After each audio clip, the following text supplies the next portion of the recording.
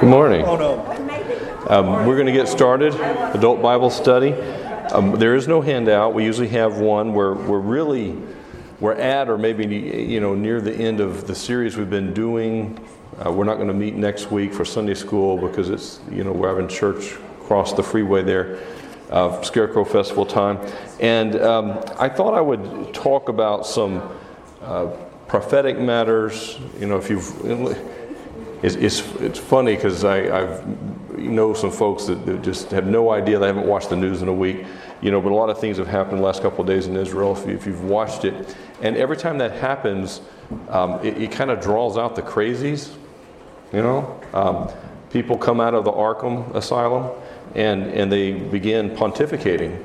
All kinds of things. And I can remember when I first started going back to church, I had as a youth was dropped off at a church, but we didn't really as a family go to church.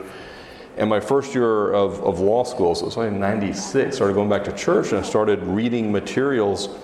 And all the materials I kept reading then about prophecy were, a lot of them anyway, were on a theory that within like a generation of the life of the people who saw Israel become a nation again in the 1940s, Jesus would come back. Like that was the teaching. It was common, and it worked really good in the 60s and 70s. But by the time you got to the 90s, you're like, well, if the generation that saw Israel become a nation again will also witness Christ's return, you're running out of clock here.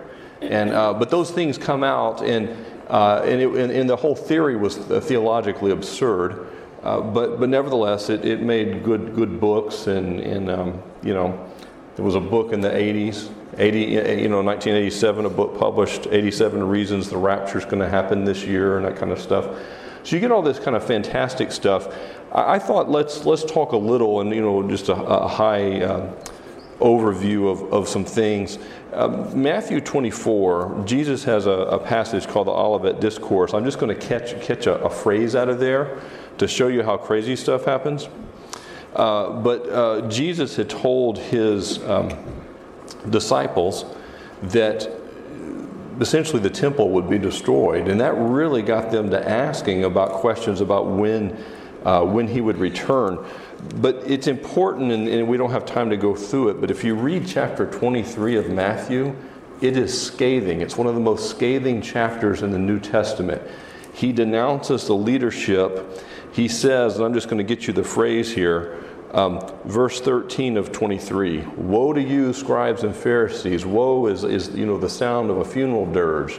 Jesus is more or less preaching their funeral. They ain't dead yet. This is like the person that wakes up and they're looking at the morning paper and there's their obituary there. And not even flattering at that. And they're still alive. Verse 15, woe to you. Verse 16, woe to you. Verse 23, woe to you. Scribes and Pharisees. Why? They had misled the people. And when we've seen that, we've gone through the Sermon on the Mount and the Sunday morning series, and you see how their theology was just so bad. But the fact is, they were just bad people. They were like any other lost people, except they had roles in religious leadership, so they misled people. So you get the woe to you, verse 25, verse 27, verse 29. There might be a theme going on in chapter 23. This is why it's important to highlight your Bible. As you see those repeated phrases, if you were going to pick a title for 23, the editors of my translation wrote "Religious Hypocrites Denounced." My title would have been "Woe to You," right? Because that's what the chapter says over and over. Now, he calls them, and this is, we call this a seeker-friendly sermon now. Verse 33, "Snakes, brood of vipers, how can you escape being condemned to hell?" Wow, that hurt. Now, what happened? Jesus came, and he was born in Bethlehem, virgin birth, and virtually nobody showed up. It's a scandal. They should have known. The pagan Herod asked the sages, where will the Messiah be born? Oh, he'll be born in Bethlehem. Then why didn't you show up? So he shows up, Jesus comes, and a lot of Jewish people believe, but most of them don't, and certainly the leadership doesn't. And so he's fixing to die. When you're reading Matthew 23, this is right near the end of his his teaching ministry, he'll die on a cross. But I did want you to catch this one verse. Verse 39, I'll read 37 so you get some context. 37 says in Matthew 23, Jerusalem, Jerusalem, who kills the prophets and stone those who are sent to her. That's been their history. They kill the prophets. The people that come to actually speak the word of God to them get killed. Why? They don't like what they're hearing. Right? They just don't. And then he says, how often I wanted to gather your children together. Wait a second, Jesus. I thought you're only like in your early 30s. How could you have wanted, back when those prophets were coming, to gather your people together? Right? Jesus is God. He's fully God, fully man. He's wanted over these centuries to gather the people together. As a hen gathers her chicks under her wings, why would they need to be gathered together? Because ever since the fall of the northern kingdom, what we sometimes call Samaria, under the Assyrians, that happened in around 722 BC, so ancient history. The fall of the southern kingdom, Judah, Babylon took Jerusalem, 586, 587 BC, and the people got scattered around that part of the world. Jesus wants to come and gather them back together, and he'll do that. But he hadn't done it yet. He says, you were not willing. There it is. Why couldn't you be blessed? You weren't willing. Why? You don't want anything to do with me, is what he's saying. See, your house is left to you desolate. He pronounces a judgment. That's what this whole chapter was about. And you fast forward, Jesus likely is crucified in AD 33. But by AD 70, the Romans have come through and just destroyed it, and it happens again the next century, but basically they lose their land. That means nobody's there, but they largely lose their land. Then you can fast forward, after World War II, there was heavy pressure in the country, sometimes called a Zionist movement, but it wasn't just coming from Jewish people, although it largely was, but it was coming from a lot of people. And we had this relatively new organization called the United Nations, and there was a lot of question about, now that the war is over, what do we do with the Middle East, and can we make a nation for Israel? Can we give them some land? And Harry Truman publicly recognized that Israel is in fact a nation. Okay, and then it followed, and the UN did their thing, and you ended up, I think it was 1948, but you ended up with a small pocket of land there, very small, like from Houston to Galveston small, okay? But it seems much bigger. And so that's happened, lots of interesting things, but Jesus hasn't come back yet, though. And he says, for I tell you, verse 39, and this is the one to like highlight the whole verse out of chapter 23. Jesus came the first time and you said no. And he says, I'm not coming again, for I tell you, you will not see me again until what happens? And who's the you? He's talking to the Jewish people through their leadership, but he's talking to the Jewish people. I'm not going to come again until you say, you the Jewish people, characteristically, and this is Psalm 118. He's quoting Psalm 118, verse 26. Blessed is he who comes in the name of the Lord. Have we heard that phrase before? Remember when the triumphal entry? Yeah. Huh? Yeah, Palm Sunday, the triumphal entry. You heard people say that, but then the same people, some of them at least, are there a few days later, and they got a choice between Jesus, who fed the 5,000 and called people out of the grave, and some murderer named Barabbas, and they're of one accord, we want Barabbas. So he's going to come again when the Jewish people will characteristically say, blessed is he who comes in the name of the Lord. That's going to require a lot of changed hearts. Now, when you get into Matthew 24, I just want... What's going to be the catalyst to change all those hearts? That's what we're going to talk about. That's a good question. No, that's excellent. What is the catalyst to change their hearts? But as I understood, it was going to be when the Antichrist finally turns against him. Maybe a little bigger than that, though. I'll show you. So Matthew 24, I just wanted you to catch one thing here. Jesus starts talking about things that are going to happen. And verse 4 says, watch out that no one deceives you. And I really would emphasize that. When we get to a point in history where some events are going to cascade very quickly up to the return of Christ, There's going to be an age of deception, but we already live in an age of deception. It's called the last days. Peter said in 2 Peter, there's come these scoffers that mock. But they will come in my name saying, I'm the Messiah. They'll deceive many. You're going to hear of wars and rumors of wars. And this is the reason the first time, as soon as you hear any thing about war, you start having people come out saying all these things are fixing to happen. And they might. But that's where we need to be really, really guarded and careful. The Bible has a whole lot of things that are going to happen before Jesus returns. And when you say, well, wars and rumors of wars, what about the First World War? Did Jesus return? That was one among many. We go back. First World War, right, had nothing really to do with Israel as a nation. Second World War, Israel gets formed as a result of that, and there was war in parts of the world over there, but it really wasn't centered in any way on Israel. They never received the land until afterwards. Yeah, well, and importantly about that, because keep in mind, the land that they achieved in World War II is not all their land. So all I'm saying is, with Matthew 24, it just seems like as soon as there's some spark of war, and we have that now, you'll start having people make all kinds. They become prophets. It's in and your best prophets are on Facebook and other social media outlets, right? So I mean, if you want to really learn prophecy, that's where you go. So let me go to Romans 11, which is where I really wanted to start. It's funny that really up until recent times, it has always been a minority position to believe that Israel has any future. For centuries, mainstream theology among Gentiles has been largely anti-Semitic, not in the sense of let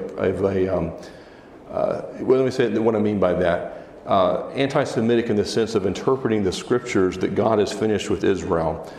They misbehave, God has slapped them down, and the church is now replaced them, and all the blessings in the Old Testament are to the church.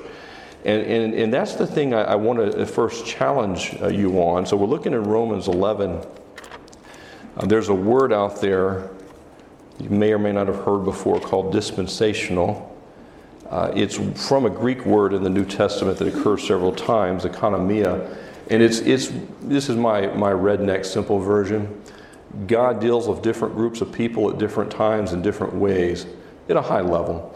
But those from what we call dispensational view, and that includes me, believe Israel has a future, that God's promises in the Old Testament did not evaporate at any point in time. When you're in Romans 11, this is part of a parenthesis in the book of Romans from 9 to 11.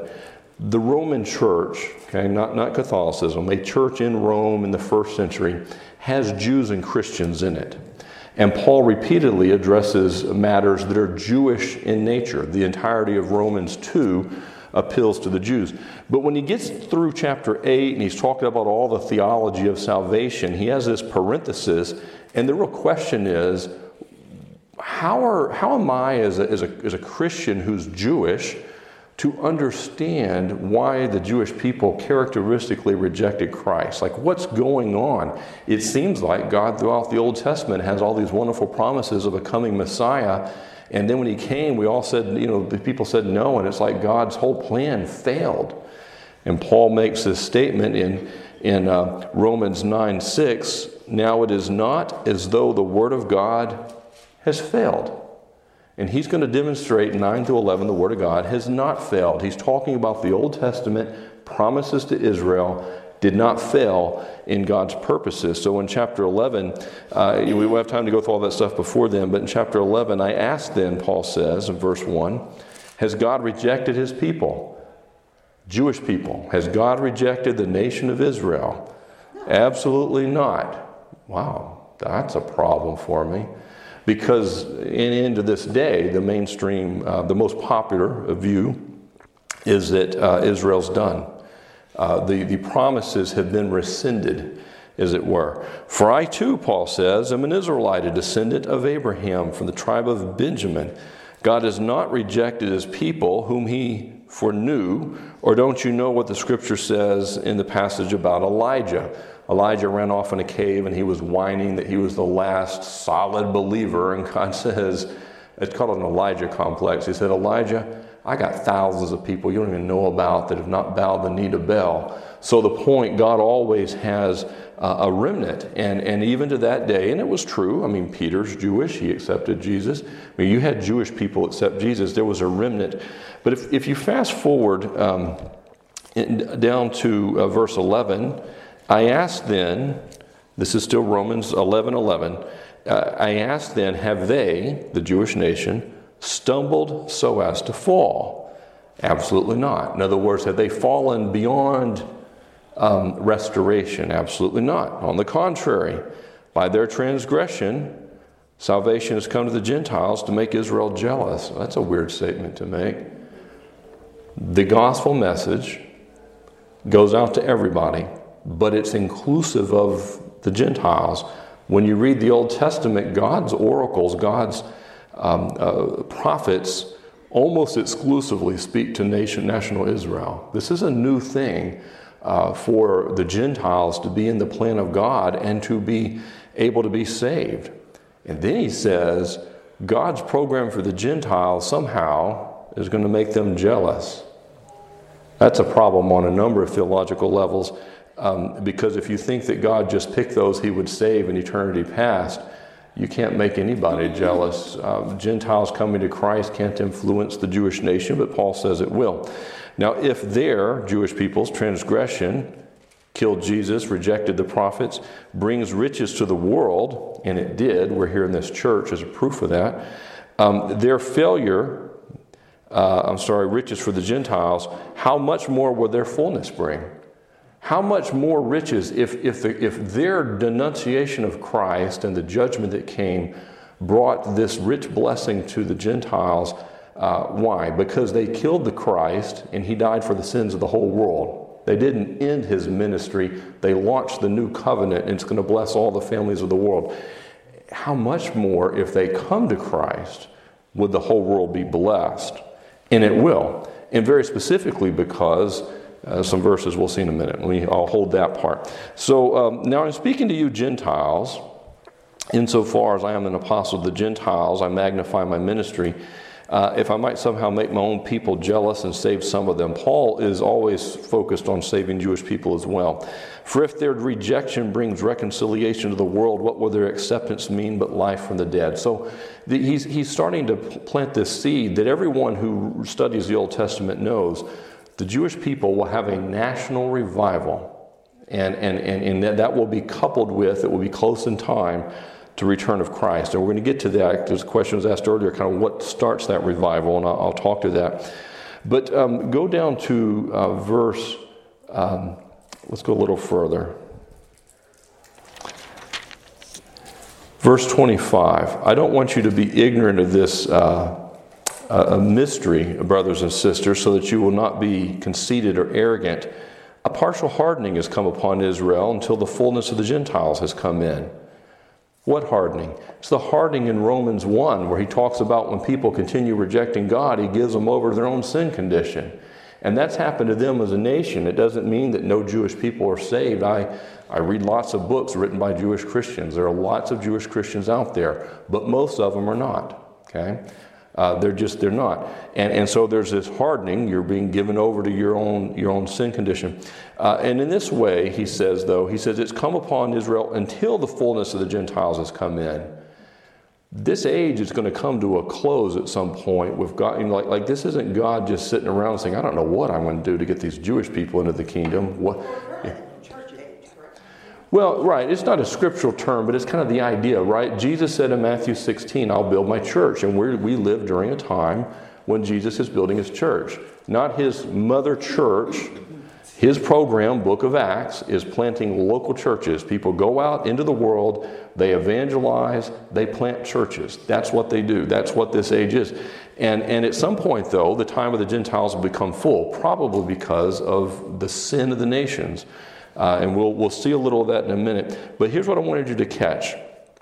Verse 28, regarding the gospel, they're enemies for your advantage, you Gentiles. You've reaped an advantage here, because the fact is, had Jesus not died on that cross, there'd be no salvation for anybody, including the Gentiles. But regarding election, they're loved because of the patriarchs. Wait a second.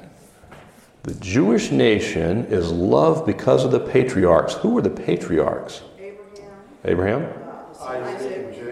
Isaac and Jacob.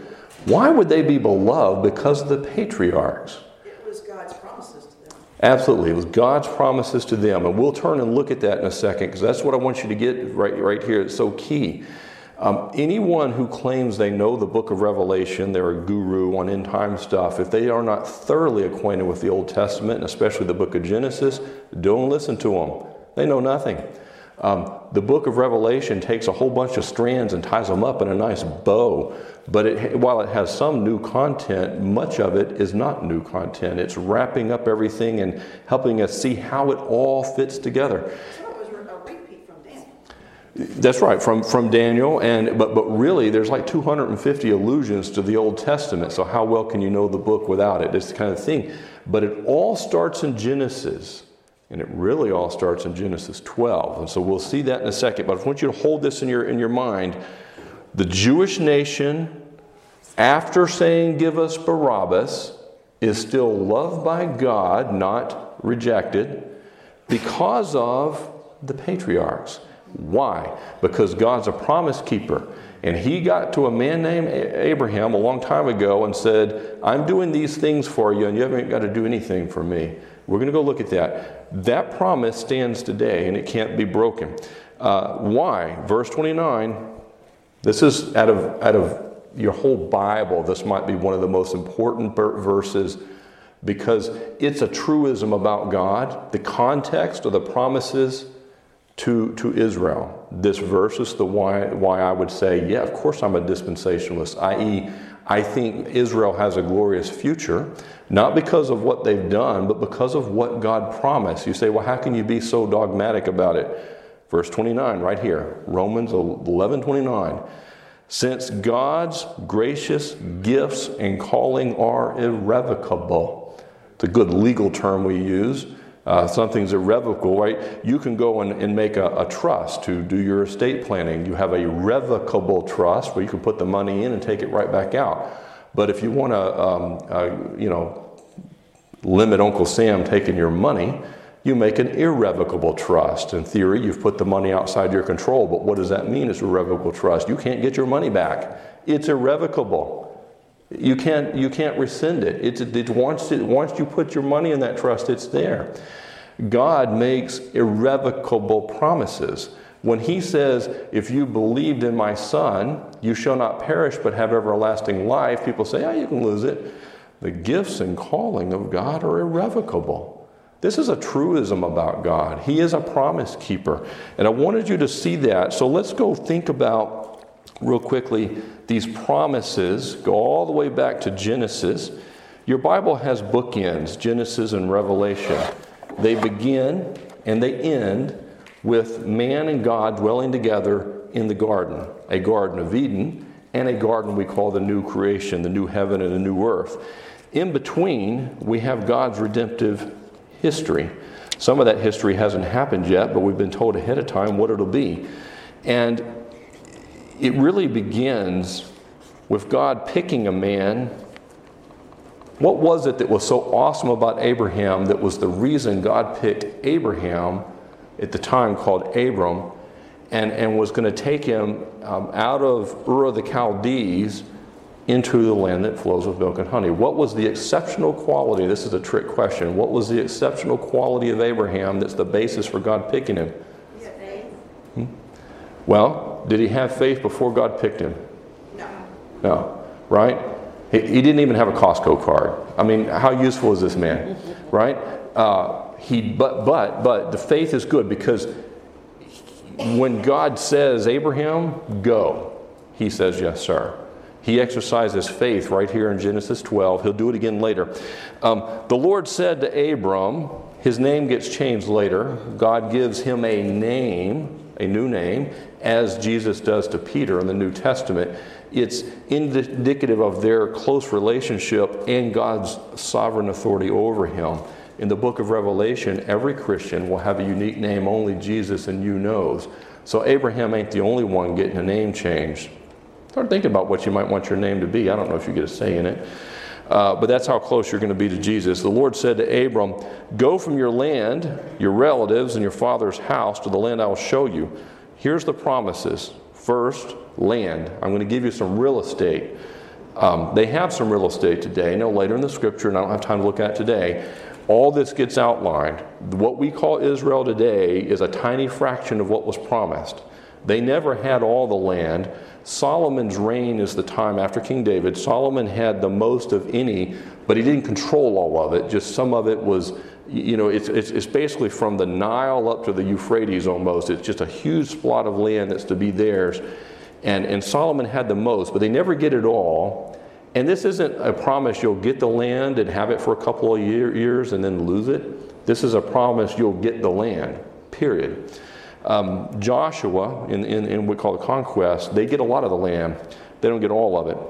And they had a lot of trouble. So he's given them promise number one, a land. Promise number two, I'll make you, Abraham, a great nation. These are promises to Abraham, not promises to Israel, by the way. I'll make you a great nation. I'll bless you and I'll make your name great. We're still talking about the man thousands of years later. And you'll be a blessing. Right, and look at this. I'll bless those who bless you and curse anyone who treats you with contempt. That's something you can take to the bank. Now, has God always prevented Israel from coming into harm's way? Absolutely not. Read the book of Judges. When they sin it up, he leaves them their own devices, and then people come and take advantage of them, and then they finally get their tail in a crack, and then they whine to God, and he saves them. Right? God let the second war happen. He let Hitler do what Hitler did. God has not stopped all evil from ever happening to the Jewish people or to the nation. But he is going to settle all the accounts. And he says, I'm going to curse anyone who treats you with contempt, and the people on the earth will be blessed through you. These promises will get repeated in part in Genesis 15, Genesis 17, Genesis 22. We're not going to go through all of it. But I want you to understand, Abraham is getting real estate. Abraham's going to be the progenitor of a nation.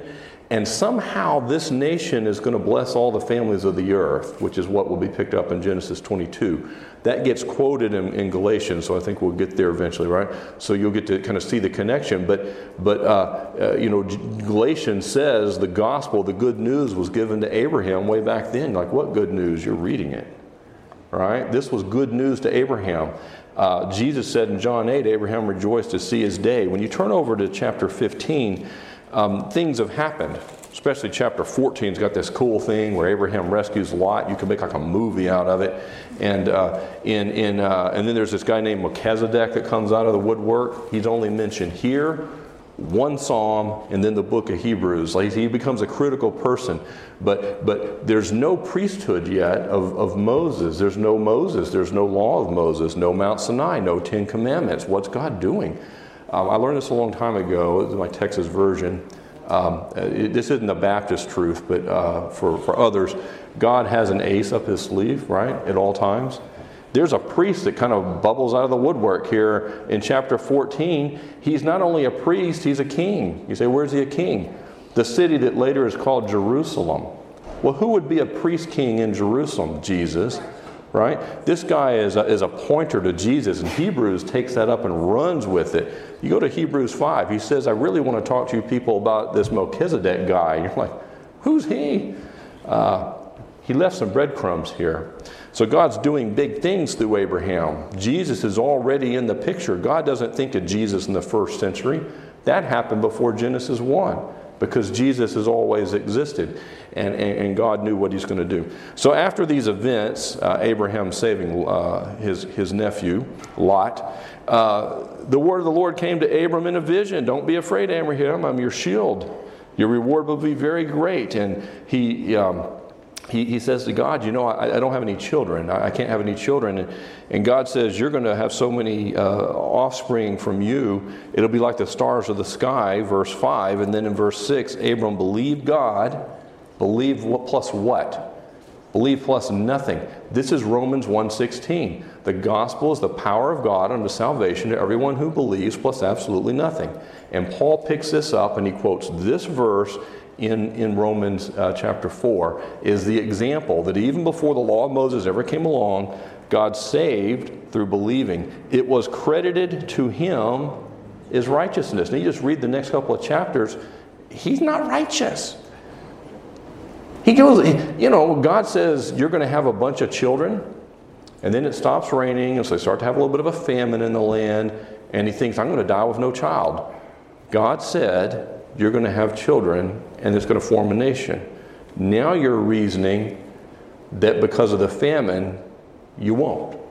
And because your wife is barren, you won't. That's how the Ishmael thing comes along. So he's not a perfect man, but as you read from here to chapter 22, he is maturing in the faith. He's growing.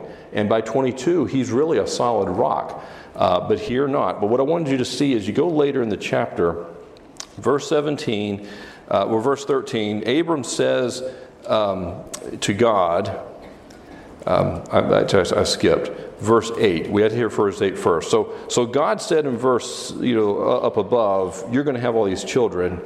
And it says Abraham believed God. But then in verse 6, or verse 8 rather, Abram said, Lord God, how can I know that I will possess it? How do I know I'm getting the real estate? This is a problem for us, and this is a lack of faith. God says, I'm giving it to you, and you say, yeah, but how do I know? I mean, I haven't had you sign a contract. We need to have our lawyers paper this thing up. So God, making an accommodation to his lack of faith, papers it up. But he doesn't get to sign the contract. He tells them to bring a 3-year-old cow and a 3-year-old female goat and a 3-year-old ram, a turtle dove, and a young pigeon. And he brings them to them, and they get cut in half. It's a big bloody mess.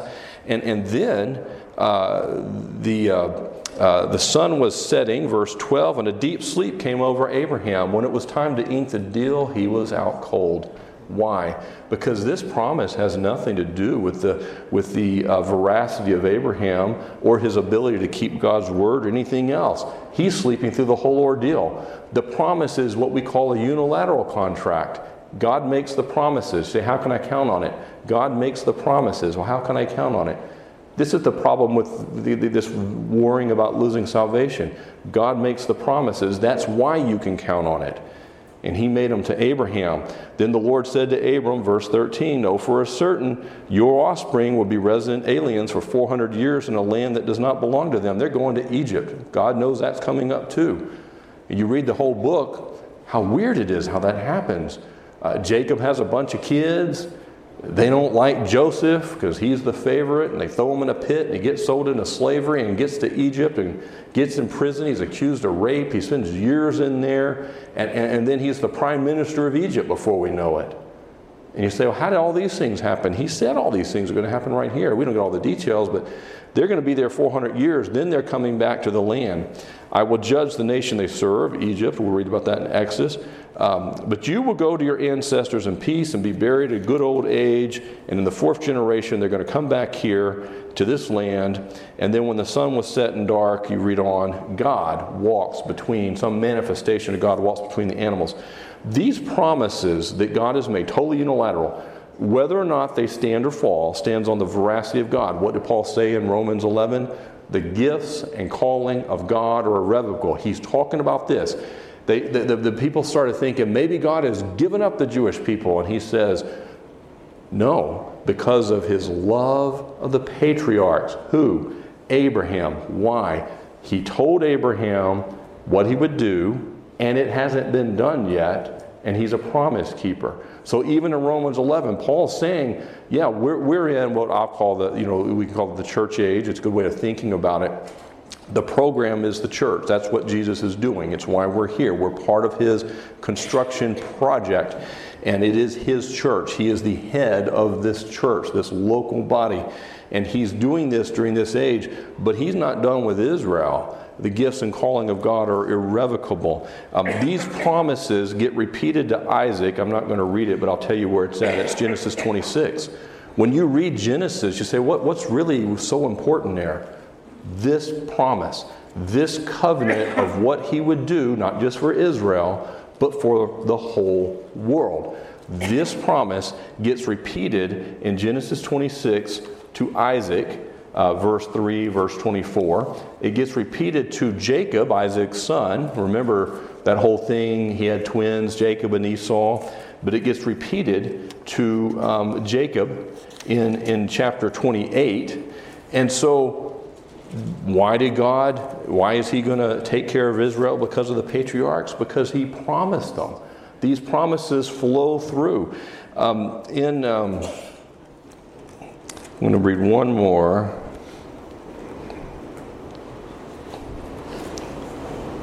This is Genesis 22. Now, Abraham is still alive. By the time you get to Genesis 22, Abraham's an old guy. Okay? His boy, Isaac, is a teenager. He takes him up on the mountain. According to Hebrews 11, Abraham understood, he didn't know how it would happen, but if he sacrificed his boy on that mountain, that boy was still coming back down alive. That's faith. So Abraham's called the man of faith, the friend of God also. In Genesis 22, verse 15, then the angel of the Lord called to Abraham, now his name has been changed, a second time from heaven and said, by myself I have sworn, this is the Lord's declaration, because you have done this thing and have not withheld your only son, I will indeed bless you and make your offspring as numerous as the stars of the sky. He's reaffirming the promise all the way back from Genesis 12 and Genesis 15. Your offspring will possess the city gates of their enemies. Listen to this, all the nations of the earth will be blessed by your offspring because you have obeyed my command. Does anyone have a translation other than offspring? In what verse? In what verse? That one in verse 18. All the nations of the earth will be blessed by your seed. Right? And what Galatians is going to say, Paul's going to say, seed isn't plural. Seed is singular. Which seed specifically? Seed of the woman. Which seed specifically, right? You're right, the seed of the woman. Way back in Genesis 15, there would be, the woman would have a child that would stomp the head of the devil. But the seed singular is one specific individual in all of human history. Jesus. This is a promise about Jesus. What's the book of Genesis about? Jesus. Big surprise, right? What's the book of Exodus about? Jesus. Who talks to Moses from the burning bush? Jesus. Who's the angel of the Lord that's talking to Abraham here? Jesus. It's the theme of the Bible, and no surprise. And so when we talk about these things, understand that it's these covenants that are the reason Abraham and then the people of Israel have a future. The Mosaic covenant that comes later, the Ten Commandments and all that, that's to a nation, and it's temporary. It's the civil law. It governs how they worship, but it governs how they live and what you have to do under the civil law when you back into your neighbor's car, and it governs all that kind of stuff. But that was temporary. We have this new covenant, and that got introduced, I think, last week or the week before, talking about the new covenant. And so you've heard about that. Let me go to Zechariah 12, and we'll end there with 12 and 13 with a little bit of this. There's a lot of things I could talk about to try to fit some pieces, but I wanted to bring this to answer the question asked earlier.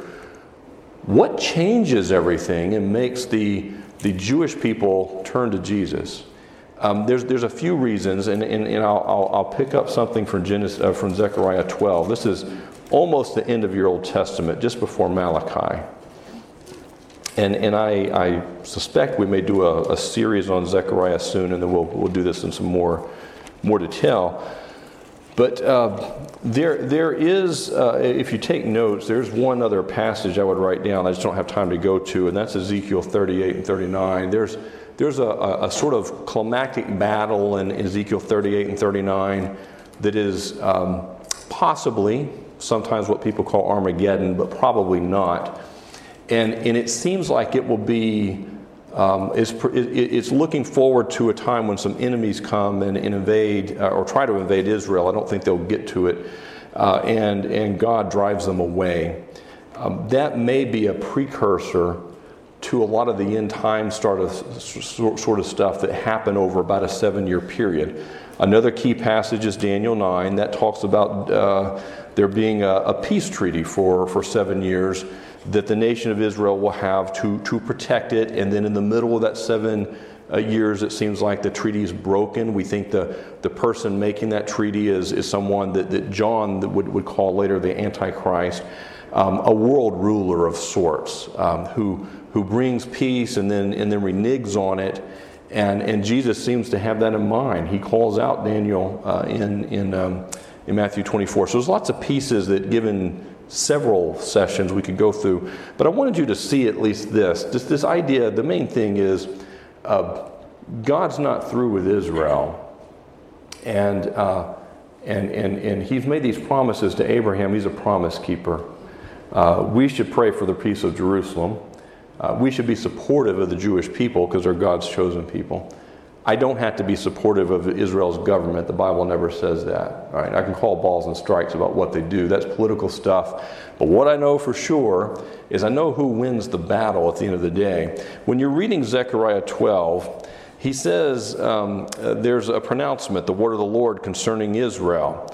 A declaration of the Lord who stretched out the heavens, laid the foundations of the earth, and formed the spirit of man within him. That's Genesis 1 and 2. The Creator God has made an announcement because He's the creator of everything. This announcement will come true. He says, I'm going to make Jerusalem a cup that causes staggering for the peoples who surround the city. The siege against Jerusalem will also involve Judah. On that day I will make Jerusalem a heavy stone for all the peoples. All who try to lift it will injure themselves severely. Listen to this. When all the nations of the earth, okay, not just the Palestinians. So when we want to start talking about distinctively knowing that Bible prophecy is actually coming true, things that are happening today may be laying some groundwork and they may not. People have repeatedly thought when something's happened in Israel, oh, it's all fixing to happen. Be patient. But when you see all the nations, you see all the surrounding nations coming against them, big things are fixing to happen. On that day, it's not a literal day, okay? But at that period of time, this is the Lord's declaration. I will strike every horse with panic and its riders with madness. It's putting an army, which of course probably isn't going to fight with horses. Those didn't work after the invention of the machine gun. But it puts it in ancient terms so they can understand. God says, I'll keep a watchful eye on the house of Judah. I'll strike all the horses and the nations with blindness. He'll deal with the nations. Repeatedly in Zechariah, the nations are dealt with. But get to Zechariah 12:10. While this is happening, while this attack has started, it would seem, or at least contemporaneously with this attack, verse 10, I will pour out a spirit of grace and prayer on the house of David. Who would that be? You know, the kings in the Davidic line end with the sorry excuse, Zedekiah, before Babylon destroys Jerusalem, 586 and 587. You don't have a Davidic king in Israel until Jesus comes down that mountain on Palm Sunday and they say, blessed is he who comes in the name of the Lord. This house of David, though, God knows who they are, but it's really getting to the fact that the Davidic line will still be there, and of course that's going to get to Jesus. But look what he says, though. He's pouring out his spirit on the residents of Jerusalem, not just the royalty, but everybody there. They will look at me, who's talking here? They will look at me whom they pierced. This is national revival. One of the consistent things you'll see, and if you read Ezekiel 38 and 39, they're very long, but he says when nations come against them and God knocks those nations down, they're finally going to have essentially a repentance, a feeling of shame at their past history, their long history of idolatry. Yeah, but he's very specific throughout Ezekiel that they will actually finally feel shame for their past behavior, which I think is primarily.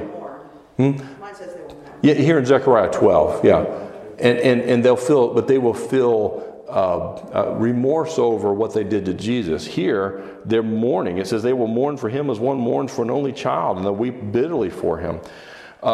Clip over to 13:1. On that day, it's still that. This isn't a 24-hour day. This is a period of time. It's an expression throughout the Bible, but often that day is specifically the 7-year period of time preceding the Lord's return. It's called that day. You know, that's sometimes called the day of the Lord. On that day, a fountain will be opened up for the house of David and the residents of Jerusalem, and by application, I think the whole nation, to what? To wash away sin and impurity. You say, well, that happened in the first century when Jesus died. Yeah, but they said no. What's going to happen during the last days is they're going to say yes. In that sense, the fountain is opened up again. There's a pouring out of the Spirit of God. That stuff you read in Acts 2 where Peter quotes from Joel 2 and the moving of the Spirit of God and the clouds darken and all these things will actually happen for the Jewish people to wash away their sin and impurity. On that day, this is the declaration of the Lord of armies, I will remove the names of the idols from the land, etc.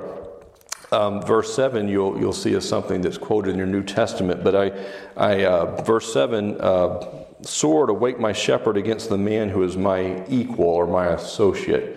God says, strike the shepherd, strike Jesus. That's the cross. That will be the basis for the fountain being opened up. But in verse 8, in the whole land, this is the Lord's declaration, verse 8, 2/3 will be cut off and die, but 1/3 will be left in it. These are events that will happen during this last time. God has a remnant. Paul said that in Romans 11. Elijah and the 7,000 others. There will be a remnant in this time, and there's going to be a national revival. Somehow, the Gentiles, nations coming at them in a time of war is going to turn their hearts, combined with a massive pouring out of the Spirit. When you read the book of Revelation, can you think of some other characters that might be fit into this and into bringing the revival? 2 prophets. There's 2 witnesses or prophets in the book of Revelation, and we don't know exactly who they are, except it seems like during the first half of the 7-year period of time, they do the things Moses and Elijah could do, call down fire from heaven and all that kind of cool stuff. And people kept trying to kill them, and they couldn't kill them, and then they killed them. And you know what these guys were doing. They kept talking about this Jesus who died on the cross for your sins and rose again 3 days later. And they don't like this message because he's also the only way to heaven. And so they finally killed these people. We don't know how. And they lay dead in the streets for 3 days, and everybody had a big party. It's going to be on CNN. You might be around to watch it. And they had a big party and started exchanging gifts and sending cards. And oh my goodness, they resurrected in front of everybody and ascended. Maybe their story about Jesus who got murdered but then resurrected 3 days later and ascended starts to be oh boy. Yeah, they just did what he said of Jesus. And then you have those 144,000. So just understand, and they're evangelists, and they're sealed. They can't even be touched during this time. I'm just telling you this, and this the upshot here. God's not through with Israel. Be cautious about reading, stay up with the current events, but be cautious about people who start telling you all these Bible things are happening today. I think when they happen, no one will doubt it. Everyone will know. God's not trying to hide what he's going to do. He'll say in Ezekiel 38 and 39, when I rescue them from this coming army, it's not Israel fighting, that's why it's probably different than Armageddon, different than this stuff here. He says, when I rescue them, everybody's going to know I did it, including Israel. And that's probably one of the reasons they're going to start a time of conversion, and then God's going to pour out his Spirit. And if you were to go on and read chapter 14, it says the enemy is going to cross the border, start splitting up all the stuff all the booty they're able to take out of Israel, and they've surely won the war, right? And then something weird's going to happen. Jesus is going to appear, and he's going to win the war himself. And you can read Revelation 19 and say the same thing. So powerful things are happening, worldwide things. Is God through with Israel? No. What's going to happen? He's going to build this church age for a while. We have a job to do. And somehow he's going to use the Gentiles and the proliferation of churches to help bring Jewish people to a revival. Well, how can they believe that Israel's done when it was like the first Christians were Jews? It's not rational. But if you wanted to have a worldwide church, and I'm using church lightly, that picks emperors and raises armies, we call that the Crusades. Yeah. You promise them that they can, let's say this, you weren't giving them a paycheck, right? You go kill and you take what you want. If that's the kingdom and the Pope's at the top of it, you certainly don't have room for Israel to be a nation again. Well, no, that Christ is not the You know. church. But I will say, there has been some anti-Semitism for a long time. Oh, yeah. Read a biography of Martin Luther. But the fact is, Jewish writers who were Christians before World War II, they totally believed this in the way I take it. And it's a Gentile thing to say, no, that's all figurative and it's not real promises. After World War II, you saw a resurgence among Gentiles of, hey, that's kind of odd. 2,000 years, there's no Israel, and it's not as big as it's supposed to be. It's not all the land God promised Abraham. God's doing something. Well, maybe so.